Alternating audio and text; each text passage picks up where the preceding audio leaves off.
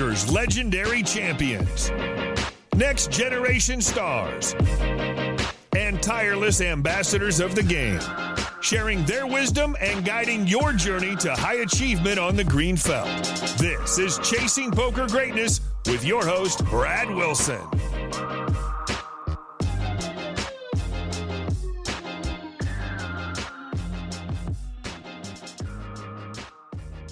Welcome, my friend, to another episode of the Chasing Poker Greatness podcast. As always, this is your host, the founder of ChasingPokerGreatness.com, Brad Wilson.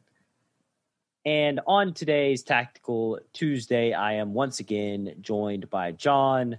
John, what is happening, sir? How's it going, Brad? Doing pretty well.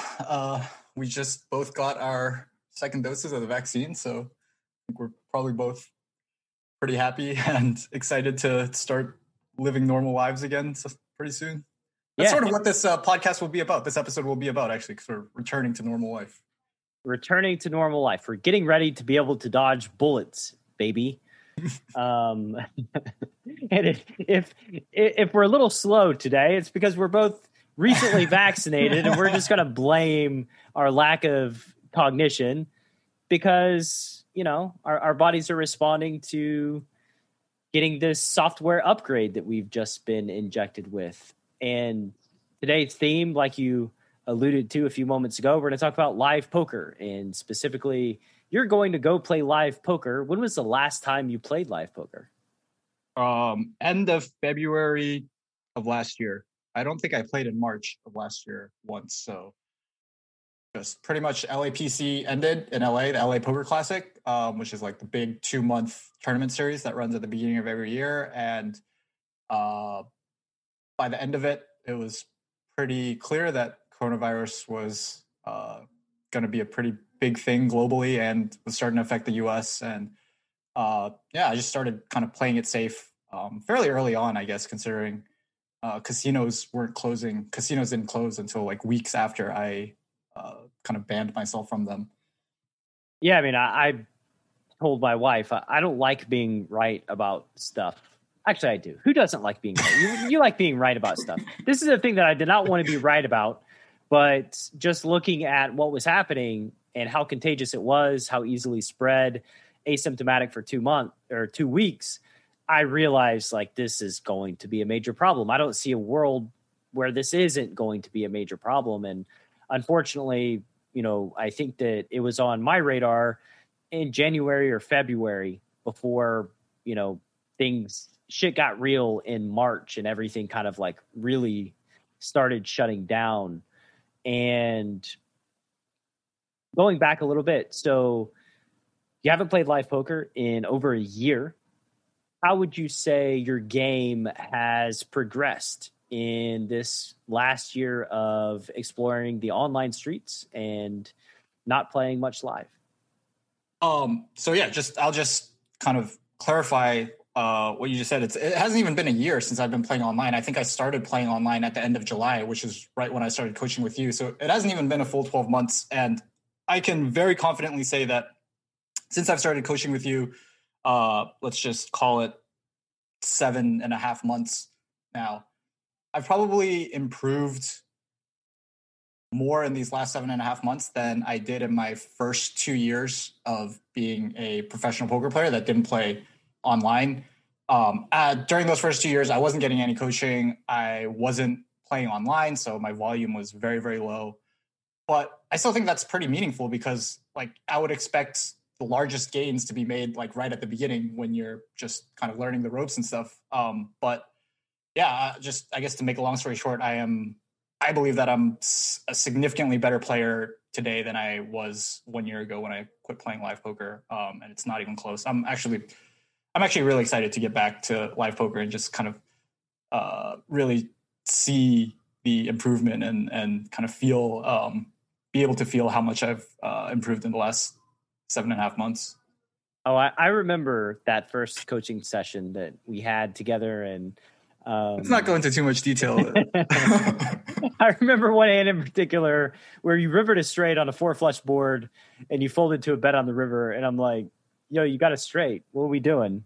You're like, but there's 4 flush. I'm like, yeah, but you have a straight, right? Like you see that you have a straight, right? I think that's a good example of maybe one of the biggest changes that's happened in the last 7.5 months is that I used to be way tighter just all around. I used to be tighter pre-flop, tighter post-flop. Definitely did not bluff even close to as often as I do now. And I think a lot of that is just kind of remnants of like live poker sneaking into like my online game and honestly just sort of just laziness and passive play that is not good.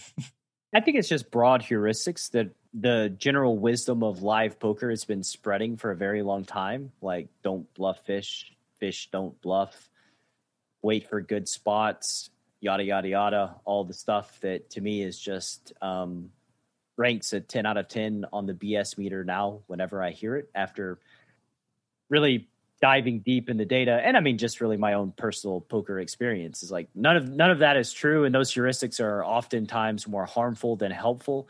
I mean, just a few days ago, I tweeted that bad calls shouldn't give you nightmares and bad folds should. And I did not expect it to be anything remotely controversial, right? Like this is just fairly obvious to me thinking about the pot odds model that like, bad calls should be nowhere near as impactful as bad folds should be because you are always getting a good price to call, right? Like you're always getting 2-1. And so folding the winner is not good.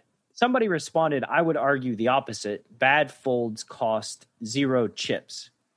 And I think that that's just sort of a mentality that like people have. They still think about poker in that way. And I guess my argument to that would be, I guess, imagine $1 million pot where you have a royal flush and you just have to make the call to win the pot. And you just say, well, I fold. Like, did that cost you chips? I'm pretty sure that cost you chips, right? Like you folded a royal in $1 billion pot. And like, that's obviously an extreme example, but like, that's what's happening when you make bad folds. You cost yourself chips. Right. There's definitely like, that used to be me or like probably used to be my mentality as well. I might still think too much or I might, be thinking in those terms too often. And I think a lot of it is very sort of natural human emotion where losing hurts more than winning, I think, for more people. And especially when it comes to money, I think. While I disagree with what the person commented on your tweet saying that like losing doesn't cost you any chips and, kind of sort of, I think is another way of saying like losing or folding incorrectly hurts less than calling incorrectly. At the same time, I sort of understand the emotion that's driving that comment and I understand it. Pitfall of a lot of poker players or a lot of people who play poker. I think it's human biology. I totally understand it. It's just incorrect, right? Like that's just the cut and dry is like it's just not right. Poker's a funny game where I thought about this the other night after my edibles at 8. You can have 2 players playing at a tournament final table who both do the exact right thing. And one person is the champ and the other is the chump. And it's just dictated by the situation that each of them find themselves in. Like one person gets one hand, the other person gets the other. If the hands were transposed, they would both do the exact same thing and totally different result. It's just a weird game where like, you can make all the right decisions and you just don't get the right result. And it just happens over and over and over again. And if you're listening to this right now and pursuing poker, it's something you've got to come to terms with because it's part of the gig. Definitely something that I need to work on too, is just getting used to losing a lot when you call on the river. Yeah, you're supposed to. Anyway, I've derailed this whole conversation. We're supposed to be talking about live poker. Hopefully, you're gonna maybe do a little bit more calling in this version of live poker that you're about to jump into. But you've changed as a player. You've grown. I've seen that growth firsthand just through our coaching sessions over the last 7 months. So I'm excited for you to get back in the streets. And so tell the listener where you're going, what your plan is. And then after the break, we're going to have a little bit of a mini coaching session where John's going to ask some questions about, live poker, and I'll answer them because that's what I do. I answer questions. Sure. So a little bit of background. When I quit playing live poker last year in February, I had just started playing capped 5-10 no limit. So I was playing almost exclusively $1,500 cap 5-10. My plan going forward in the next couple weeks is to start taking some shots, I guess, at uncapped 5-10 and perhaps even some 10-20. And I think that, obviously I don't know this, but my perception is that that's sort of a big leap in poker. I think there's kind of a big leap when you go from 2.5, 5.5 to 5.10 capped. I think one of the things that I noticed was the ratio of like fish to regs is significantly lower, even at 5.10 than it was at 5.5. And I sort of foresee this jump into uncapped larger games being a pretty big transition for me as well. Cool, man. So after the break, I will answer your question on deep stack poker, how that's going to change, moving up stakes, all of the things. So stick around after the break. So John, you've used neutralized flop leads in the past 24 hours, correct?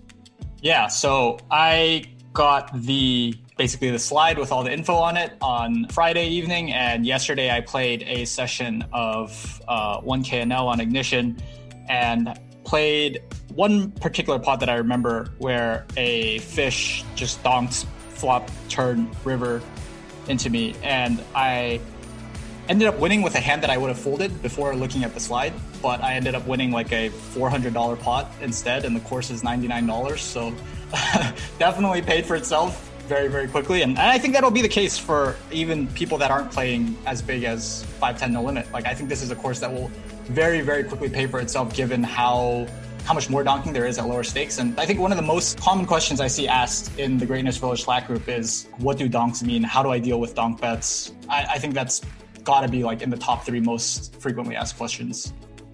You ought to feel very excited when somebody donks into you because some good things are about to happen.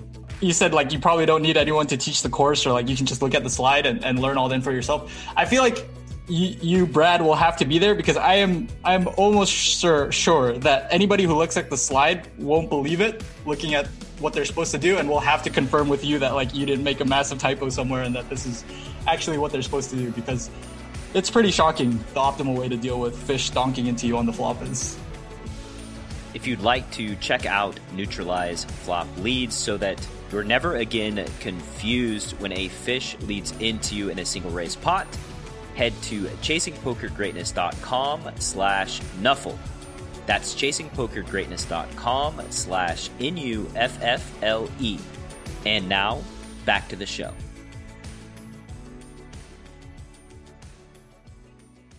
All right. Welcome back from the break. John, I'm going to throw it to you straight away so that you can ask your question about transitioning to the higher stakes live poker games. Sure. So got a couple questions written down. The first one is sort of a game structure question and how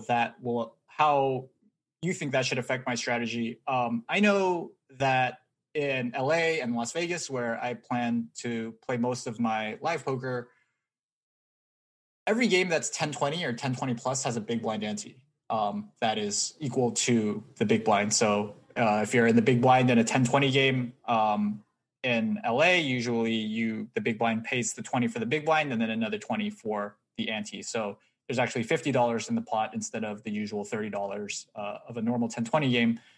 That's going to be a big adjustment for me, I think, is getting used to the extra money in the pot and how that should affect everything from maybe how the size that I open to pre-flop and especially the ranges that I should be playing. Do you have any advice on, how I should be thinking about pre-flop ranges and maybe even pre-flop sizing, given that there's a lot of extra money in the pot?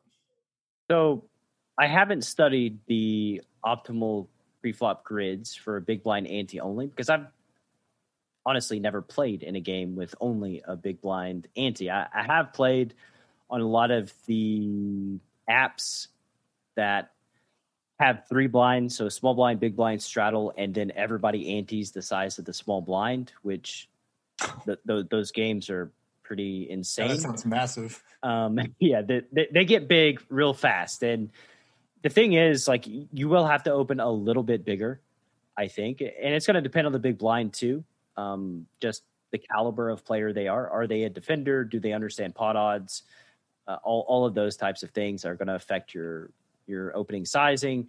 I would imagine that as you get in later position, your sizing's probably supposed to get a little bigger than from early position, simply because, it's a looser formation and you've got a lot more weaker hands in your range.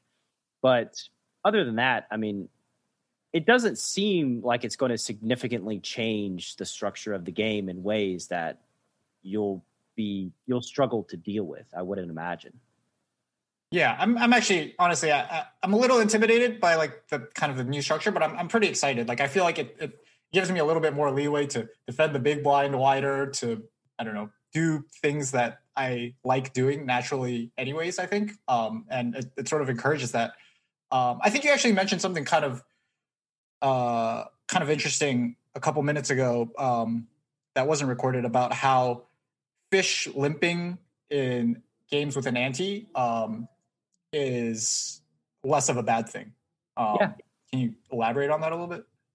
Yeah, I mean, so on the apps that I played on, like I said, there's a lot of dead money in every single pot, and whales limp or fish limp first in because that's kind of just the thing that they do.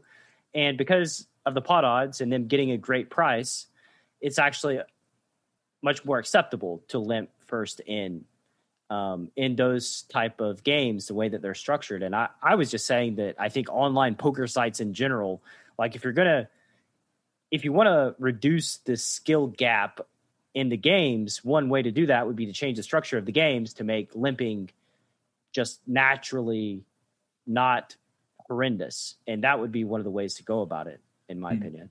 Yeah.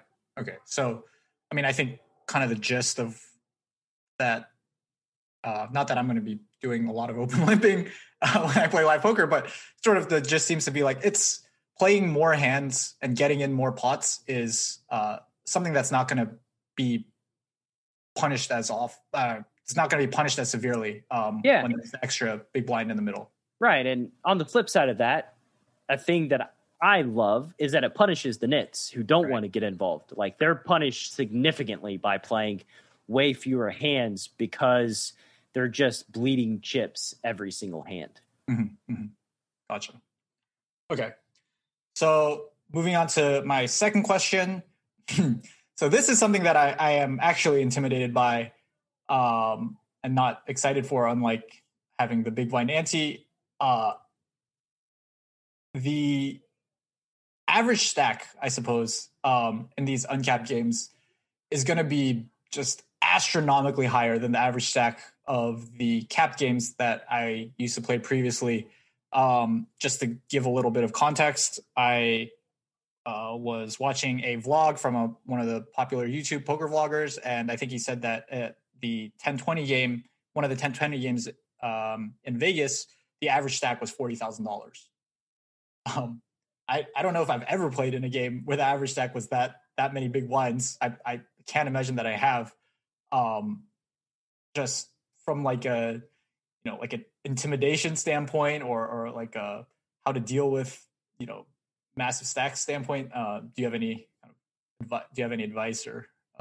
I think it's more intimidating in theory than it is in practice. There's not a lot of people that can wield a 2,000 big blind stack in ways that are very dangerous, aka people that are just insanely aggressive and it's in play, right? Like it is actually in play. You are at risk with your $40,000. There are a lot of people that play that deep where you're just never going to be at risk because they're not wild. They're not taking enough aggressive actions. And it just has to be some like insane cooler type situation for you to be at risk. So I think, first of all, we have to recognize that, like, there's not a lot of players at a high caliber that are willing to put that much pressure on you on a regular basis. There are some, and those guys are killers, right? That's why they're killers, because they will run a bluff that where they risk 1,000 big blinds or 1,500 big blinds. They'll just do it. And most people are not constructed in that way. So I wouldn't worry about it so much. I think it's just one of those things where you end up playing, in some cases, smaller pots than you would if you had 100 big blinds because of the defensive nature of deep stack poker. So I think it's just totally fine. And for the listener out there too, if you're playing in an uncapped game, the one thing that I always tell people is you can always add money. You can always increase the size of your stack, right? But if you're really proficient at playing 100 big blind poker, it's totally acceptable and okay to start out at 100 big blinds and just add on over the course of the night, or try to run your stack up, or whatever it is. You don't have to buy in for 40K. And I think that, like, the pressure that you feel of everybody having 40K is just manufactured. That judgment, you think that they're judging you. I think that's something that is just internal. And the reality is, like, you can buy in for 100 big blinds, and if they suck at 100 big blind poker, you're going to have a natural edge. And another thing too, I know you've been worried about being intimidated in these higher stakes live games, right? But tell me, what's the word on the street in like a 5-10 capped game about online poker? Like, what did they say about the online poker grinders? Yeah, I mean, the perception is that online is much harder. Like, online 5-10 is much harder than live 5-10 capped. I think most of the pros that I was playing with regularly last year are pros that play no volume online or very little volume online. So yeah, I mean, I see what you're getting at. Like, right here, it's yeah. Okay, so like, just to answer your question shortly, it's like the perception is that online poker is very, very hard and much harder than the 5-10 cap game. Right. And what I'm getting at is you are the killer. You're the online killer that they're afraid of, right? Like, they're like, oh, these guys are another level, another breed of poker player. Like, that is who you are now, right? So what do you have to fear? Like, get in there. You have experience playing live already. So you're comfortable moving the chips around, shuffling the chips, looking at other people, controlling your emotions, all of those things. And now you just have a technical proficiency that is much higher than the average live player that you're playing against. And I have to imagine that you're going to roll up in those games, and it's not going to be what you think it is. Once again, like, in the same way that online poker wasn't what you thought it was, I think these higher stakes live cash games are not going to be what you think they are.